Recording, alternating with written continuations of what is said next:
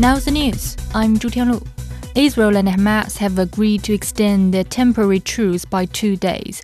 Hamas has released a fourth group of hostages in exchange for Palestinians held in Israeli captivity. The two sides will swap more prisoners under the new deal. Associated Press correspondent Sam Metnick has more. Well, if everything goes smoothly, then what we're looking at are 2 more days with no fighting and an additional 20 hostages to be released, 10 hostages per day of the ceasefire. Now, this was announced by Qatar's foreign ministry on Monday. There are about another 175 hostages still believed to be in Gaza. Now, if this ceasefire continues so that all of them are released, it could go on for about another 2.5 weeks. It's unclear if that is even on the table. Israel has said that regardless of whether the hostages are released, it is going to continue with its ground offensive. No matter how long the ceasefire goes on for, it is going to continue with its offensive, and that it's going to go ahead with its war aims, which is to eradicate Hamas and make sure that all the hostages are released. Constructors have completed the main line of a key cross-sea project in the Guangdong-Hong Kong-Macau Bay Area. The link, consisting of 1 underwater tunnel, 2 bridges and 2 artificial islands, will cut travel time between Shenzhen and Zhongshan in Guangdong Province from 2 hours to 30 minutes. It is expected to be ready for traffic by June next year. Officials in Sierra Leone say at least 20 people are dead and nearly 2,000 prison inmates escaped during attacks across the capital city in the West African country. The government says security forces have repelled the assailants who tried to raid a military barracks and break into a prison in Freetown. Shops and businesses have reopened after the government eased curfew measures.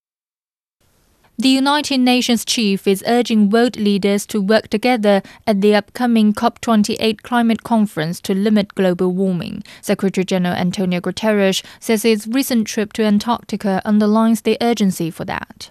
The solutions are well known. Leaders must act to limit global temperature rise to 1.5 degrees, protect people from climate chaos, and end the fossil fuel age. We need a global commitment to triple renewables, double energy efficiency, and bring clean power to all by 2030.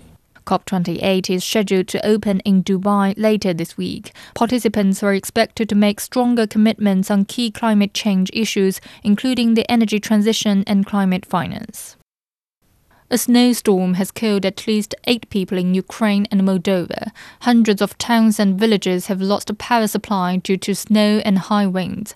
Local meteorological authorities say the severe weather is likely to continue, with Ukraine expecting more snow and rain. A Virgin Atlantic passenger jet is flying from London to New York in the first long-haul commercial flight on 100% sustainable aviation fuel. It follows the successful transatlantic crossing by a business jet using the same fuel last week. Airlines are banking on fuel made from waste to reduce their emissions by up to 70%. Aviation accounts for an estimated 2 to 3% of global carbon emissions. SAF is key toward reducing those emissions, but it is costly and accounts for less than 0.1% of total jet fuel in use today.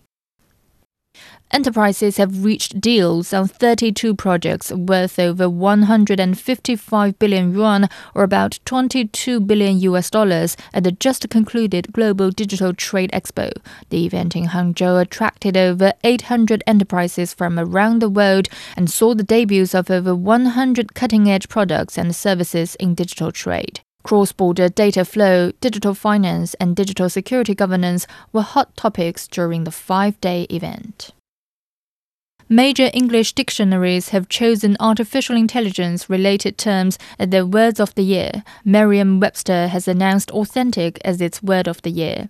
It says the rise of AI helped drive interest in the word, and searches have seen a substantial increase this year. The Cambridge Dictionary chose hallucinate in reference to when AI produces false information. And for Collins, its word of the year is simply AI.